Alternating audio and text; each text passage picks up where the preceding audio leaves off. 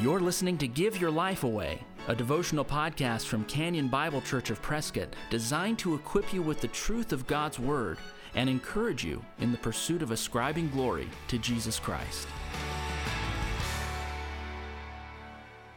On today's Give Your Life Away podcast, we come to one of the most shocking passages in the New Testament epistles, Galatians 2:11 through 14.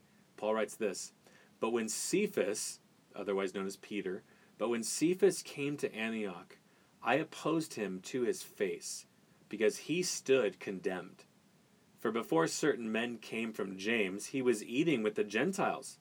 But when they came, he drew back and separated himself, fearing the circumcision party. And the rest of the Jews acted hypocritically along with him, so that even Barnabas was led astray by their hypocrisy. But when I saw that their conduct was not in step with the truth of the gospel, I said to Cephas before them all, if you, though a Jew, live like a Gentile and not like a Jew, how can you force the Gentiles to live like Jews?" Paul is exercised here. Paul is highlighting a time when he was exercised and needed to rebuke Peter, the leader of the apostles. Peter was in error for a time. Paul even says at that time in his life, he stood condemned. If he would have continued on with this course of action, condemnation would have resulted. He was misapplying, or he was not in step with the truth of the gospel. Now again, we've been going through Galatians these last few days, and we know how important the gospel of grace is to Paul. He's been setting this up, and it comes to a head when he had to actually confront the leader of the apostles, the person who actually traveled with Jesus when he was on earth. Paul didn't do that. Paul came later. Paul says in 1 Corinthians 15 that he was one who was untimely born. He was of a time when he wasn't with the other apostles. They were walking with Jesus. He came later. And so he had to oppose one of those people who were there with Jesus in the upper room. He had private conversations with Jesus. He was on the Mount of Transfiguration. I mean, Peter was a special apostle, and he was in error. What were Peter's errors here? These are good for us to understand. Well, first, Peter feared man. Peter was really fulfilling that proverb that says the fear of man brings a snare. Peter feared man. What was he doing? Peter was living like a free person. Peter was enjoying life just like a Gentile believer would. He was eating what he wanted. He was doing what he wanted because he was free in Christ to do those things. And then all of a sudden, when some Christians came who were of a Jewish persuasion and actually telling people that they had to engage in Jewish ceremonies or rites, when those people came, Peter all of a sudden thought, well, I can't let them see me do this. I'm afraid of what they'll think of me. And then Peter, along with these people, started pressuring other Gentiles to live like Jews. And so Paul says, no way, not on my watch is this happening.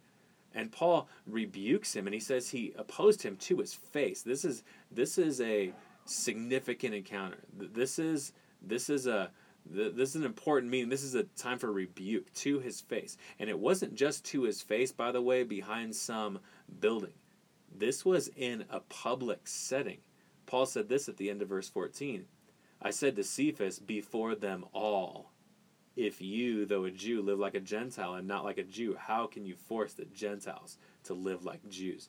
So Paul opposed him to his face, and he opposed him to his face publicly. Why? Because the gospel was at stake. So Peter was fearful of what other men would think, other men who did not apply the truths of the gospel correctly. Secondly, Peter led others away from freedom in Christ. Think about it. One day he's eating with the Gentiles. He is a Jew, but he's eating with the Gentiles, a Gentile diet, and he's free to do that. And all of a sudden these other people come in, and he feels this pressure to act like he's not doing that. And so he starts to pressure probably the people that he was actually eating with freely the day before. Imagine what that did to them. Why was this okay yesterday and not okay today? And so this is what happens when legalism creeps in. We wound other people. We put them under a yoke of slavery that they're never meant to be under. They're free in Christ. So Peter was fearful of men, he was leading others away from freedom in Christ, and he was engaging in a double standard. He enjoyed his liberty, but he was holding others to a different standard. Basically, I can eat what I want, but you've got to eat these things.